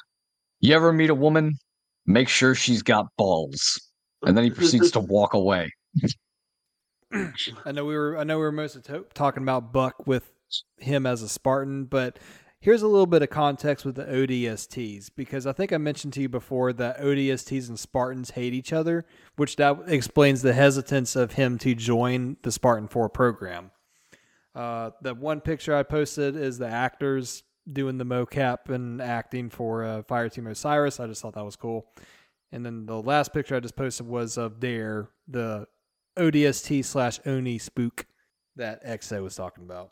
So the whole Buck's girlfriend / wife / weird woman that kind of abducts him and his team for shit. Yeah. But this isn't an ODST episode, but we'll talk about this part here. So I've mentioned before, ODSTs are basically like the Tempestus Scions if we're going back to the 40K comparisons. So they're like the best that humanity has that aren't Spartans. And they have this really intense rivalry going on with the Spartans because of Master Chief.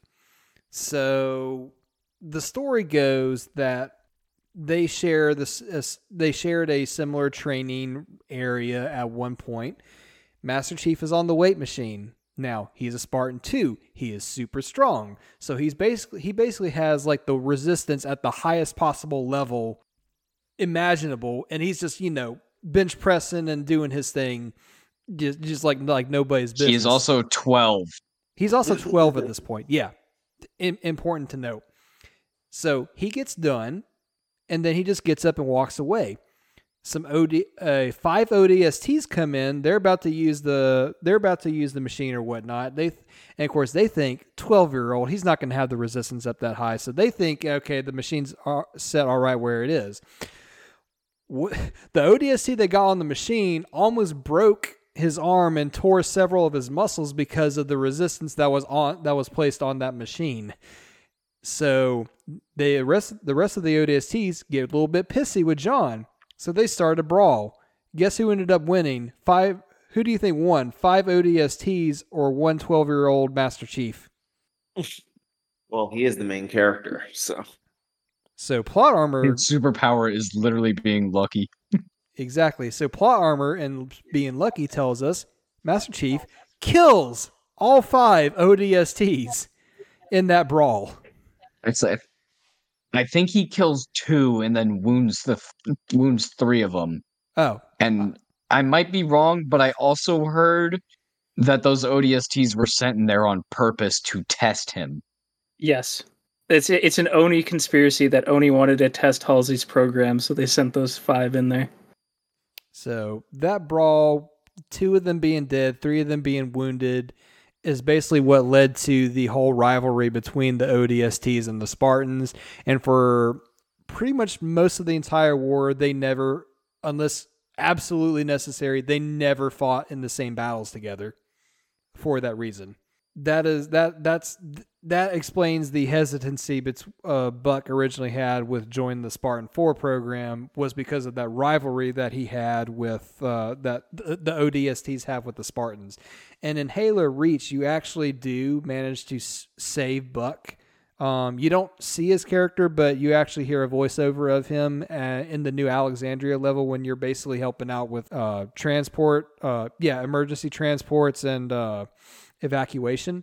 And he's one of the ODSTs that you actually save. And then in New Alexandria, you actually fight with some ODSTs, and they actually say, for a Spartan, you're not half bad. This is them saying that to Noble Six.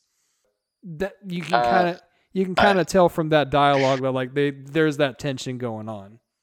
I will also add, it wasn't necessarily because of the whole Master Chief, kills 2 ODSTs and wounds the other 3 that Buck didn't want to join.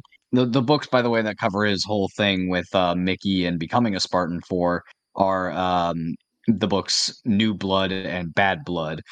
But I think it's literally just he didn't feel like doing it. He was also having some tough tensions with Dare, and I think her and June just dropped this on him, and he was very unhappy about it. Because he thought that him and Dare were having a romantic vacation. I kind of like that better, actually. Man can't catch a break. Yeah. So, let me find out. There was one more thing I was going to do, and that was...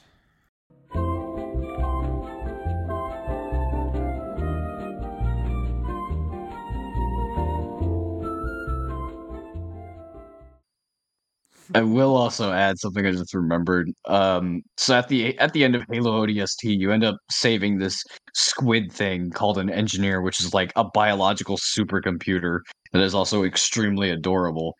And while you're flying away on the Phantom with it, Romeo, who got wounded at some point, talks to Buck, and he's like, "I can't believe we went through hell for that thing." And then Buck goes, "Well, you do know it was important." Then he goes, "I wasn't talking about it." And then he looks in the direction of Dare. Oh my god. Okay. Virgil, you looking sexy. Bruh. Why? I want to see what them tentacles can do. He's too cute. Leave him alone. Oh, wait. I want to see what that neck can do. God damn. God bless him. Why? Why? Why? God is dead and you have killed him. As of the most recent information, the Spartan 4 program consists of anywhere from 300 to 500 plus super soldiers. So, that answers that. And with that, everyone, is the conclusion of the Spartan program in Halo as of recording, which is 2024. And if 343 ever decides to do anything else with Halo ever again, yay! I hope not. I feel kind of bad because it just feels like we're kind of going out with a whimper when it comes to the Spartans. Well, they're very cool. I can kind of feel what you're putting down about the fours being kind of poopy and not exactly the greatest warriors imaginable. They seem pretty, not pathetic, but not worthy of the term Spartan. When the last one we were talking about, the Spartans being the absolute, being fucking demons of the Covenant. I think a lot of it comes down to there were only so many Spartan 2s, and now as far as we know in the series, there's only 17 left. At that point, they have reached such a legendary status that anything that comes after that just does not compare. And that's where the Spartan 3s and the Spartan 4s kind of fall in, which I'm not going to lie, they do have some cool aspects. Noble Team, they're great Spartan 3s, but the way that the Spartan 3s are treated as basically part of a meat grinder or being shoved into a meat grinder, that's not cool. Spartan 4s, there's so freaking many of them now. It's almost like it's just a household name of Spartan, Spartan, Spartan, Spartan. It doesn't carry the same weight and ring to it that Spartan 2, Master Chief, John 117, that it doesn't carry that same weight or legendary status as, what the originals did. That's just my 2 cents on the matter. I don't know what anybody else feels about it. If y'all feel differently, if you do, your listeners feel differently. I mean, I'm more than up to hearing different opinions on this. So it just feels like it was going to be an eventuality that they would perfect the Spartan creation process, and that they would eventually start implementing it upon adults. I mean, it just feels like it was bound to happen eventually. And that part makes sense. Like I don't take issue with that necessarily. It's just more I'm going to keep going back to this, but it's just more like the way 343 handled it was just not the way it probably could have been. It could have been better.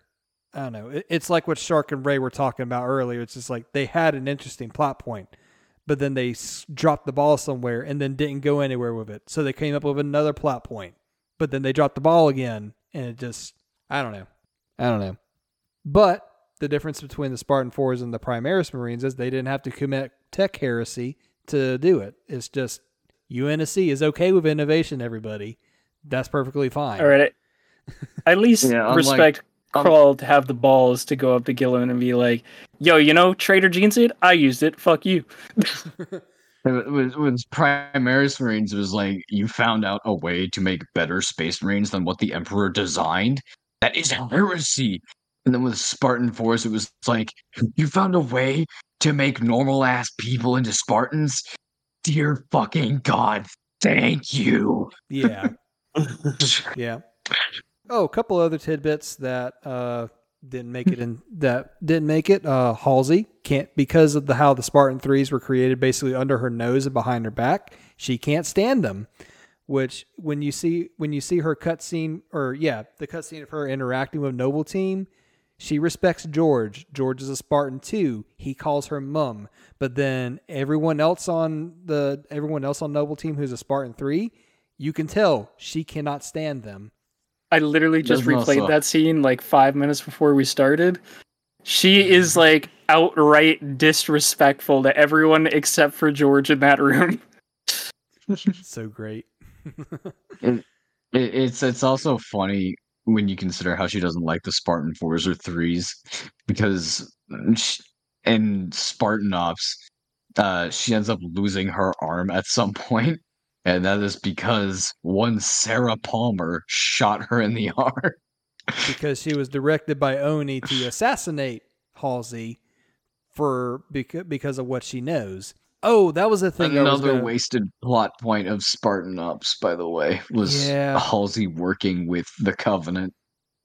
Yeah, they could have gone somewhere with that, but then it was just she was just kidnapped by Jul Dama and then rescued by Fireteam Osiris at the beginning of Halo 5. Okay, I'm gonna stop before I rage. At least I will say that opening cutscene's cool, right?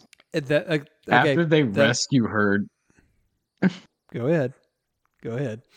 I was just gonna say, like that whole fucking scene sucks because one, they kill off Jul Mandama, and that dude was hyped up to be so fucking cool. But they at least they got her personality right, because I think like right after Locke rescues her, the only thing she says is "took you long enough." Yeah. But yeah, the thing we were talking about with Halsey and Oni was that Halsey kidnapped children to create the Spartan 2 program.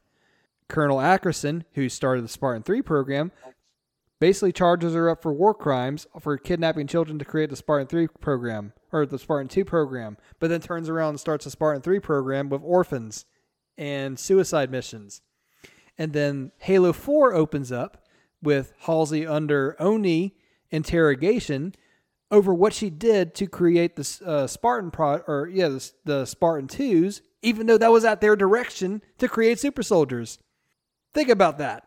They're basically punishing her for doing what they told her to do. I think the argument Oni makes too for why the Spartan 3s are justified is because those children are technically children of the state, and they're allowed to do whatever they want. Yeah, they didn't were just kidnap collecting them. dust in this weird building. There was one other factoid. Oh, the thing about Spartan armor, I forgot to mention from part 1 about the Mjolnir armor is Master Chief is about 7 feet tall and weighs about 1,000 pounds, because that is about 250 pounds of pure muscle, 250 to 300 pounds of pure muscle, and then all the rest of that weight is the Mjolnir armor. So when I was telling the story about the normal human being that was testing out the Mjolnir armor and he basically got crushed to death inside of it, that's why. Because that armor is so heavy, you have to be a Spartan to be able to even wear it, let alone use it effectively. And Raymond brought this up in one of our messages last week, was there is a game theory, that the reason a melee attack from behind is an instant kill is if one of the weakest parts in Spartan armor is around the neck, which of course is where your spine is attached to. If you get an attack to the spine that severs your spinal cord, that basically shuts off the neural interface to the suit. So you basically get crushed to death by your own suit when you get attacked in the back of the neck. Again, that's just a theory, a game theory. Yep. Yay. Okay, We said that's the it. thing. We said the thing. That's it. We're done. We're done talking about the Spartans. We're done. We're finally done with our Bungie marathon. Holy crap! We spent the whole month on this. How do we Yep. feel about All right, this? now let's go on to engineers. 40K, you think your Jogoro are cool? Meet biological supercomputer squids. Oh man. Well, any closing remarks before we round out this episode and go home to the tavern? I like the Spartan 2s better. Good man. Fact. Good man. I would like to add the very poetic deaths of Noble Team, if you wouldn't mind. Carter, the leader of the team, goes down with the ship. Cat, the brains of the team, shot in the head. George, the heavy munitions guy, blew the fuck up. June, the sniper scout, disappears. Emil, the guy who likes sharp things, was stabbed. And Noble 6, the lone wolf, dies alone. But he makes a compelling argument. Can't argue that. Wow. Good job. See, it's like poetry. It rhymes. Oh dear God! No, put him down. Put him down. Put the rat down. The rats are learning. Put them in the cage. Euthanize him. I picked up this strange book I found in a Man-Thing store. You know, it was full of all these very, very disgusting words, talking nice things about human breeders. Like it would be worth spending such time and effort ever being nice to those things. All right, someone find my skinks. I need somebody to worship Sotek in here. Working on that now. Okay. I mean, may as well set destination for the world of Warhammer Fantasy. Yes. Setting the coordinates now. Opening up a warp portal. Any other comments that anybody wants to bring up? Ray, do we want to talk about what our next Bungie topics, or are we gonna wait? I mean, we can wait unless you want to take unless you want to talk about it. I don't mind talking about it, but I don't think we have it fully. I think we pretty much have it. We're not going to do two-parters for this next one because, good grief, one whole month of doing nothing but Bungie. Oh, man. Yeah. Sorry about that, everyone.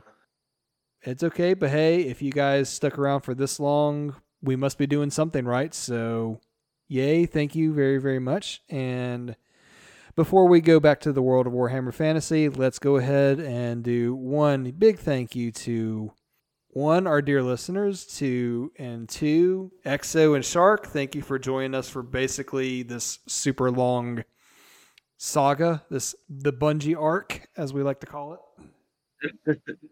The Bungie filler arc. The Bungie filler arc. Yep, Hey. and just for those, I'll get to that in just a second. Let me go ahead and thank the patrons too. Per our contract, wow, it's late. I'm getting tired. Okay, don't worry, I'll make this quick. All right, the Honorable Bretonian Knights, so Flug de Montfort, the Noble Chaos Dwarf Slappy. May you survive whatever the Nine want to do with you. Come to the Imperial Dwarven Knight, Astronautical. Thank you. To the Trickster Knight of Zinch, Warper. The Powerlifting Knight of Nurgle, Big Joe G. The Noble Island Pirate Dwarf Admiral King, Lover in the Night, Smoker of the Ganja, Lover of the Elven Pipeweed, Crocodile Hunter, Chicken Farmer, Fisherman, Airbnb Guest Host, Lorehammer Podcast Director, Lorehammer Listener Lore Podcast Director, Lover of the Middle Earth Minis, Painter of the 40K Knights, and founder of the Night House Arrakis, Mark from Lorehammer. The Noble Scryer Skaven, Exo Flack Claw, not Flat Cock. Easy there, Shark. Bazinga. The Wizard Noble of Zinch, Magnus the Rad. Oh, yeah. The Noble Druki Pirate, Admiral Dungledoo Scarecock. And the Noble Priest of Slanesh, Zane Leopard, and as always, our silent supporter, Shamrock. Thank you all very much for your patronage, for this would not be remotely possible or feasible. And are there any other announcements that we'd like to make? The first 3 episodes of the podcast have been uploaded and ready to be uploaded onto YouTube. So that can go whenever. So Yay! I mean, it's gonna be really funny when this episode gets on YouTube, because then you're gonna have this really weird moment where it's like, oh, it's on YouTube. Wait, I'm already on YouTube. What the fuck's going on? The power of editing. I everybody. have an announcement. Ooh, elaborate. Okay. Yeah. I would like to wish a very happy birthday to whoever is listening to this podcast on whatever day. Have a good one, and eat some cake. Merry Christmas. Yep, that too. Ooh, Merry I have one as well. Okay. Oh no. See me on YouTube. I'm publishing BattleTech lore. Oh, Fuck no. y'all. Okay. Uh-oh. Well, Okay.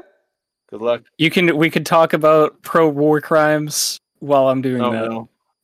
Oh no. Oh boy. I mean, I'm interested.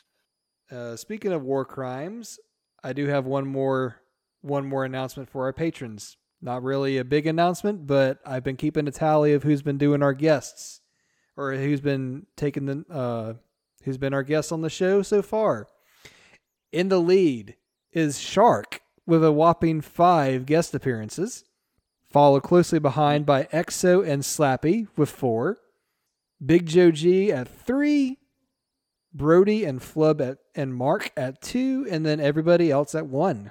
So, if you want to be a guest on the show, join us on Patreon for as little as $1 a month. You can enjoy all the insanity that this entails, plus Patreon-only material. It's a lot of fun. You can ask any of our patrons this.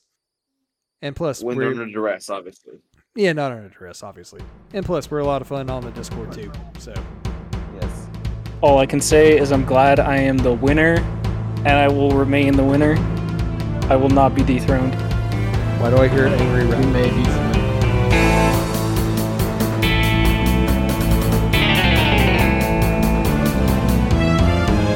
Genocide is always the answer. If you make an Elder Scrolls episode, I will record myself playing as a high elf. Oh my god.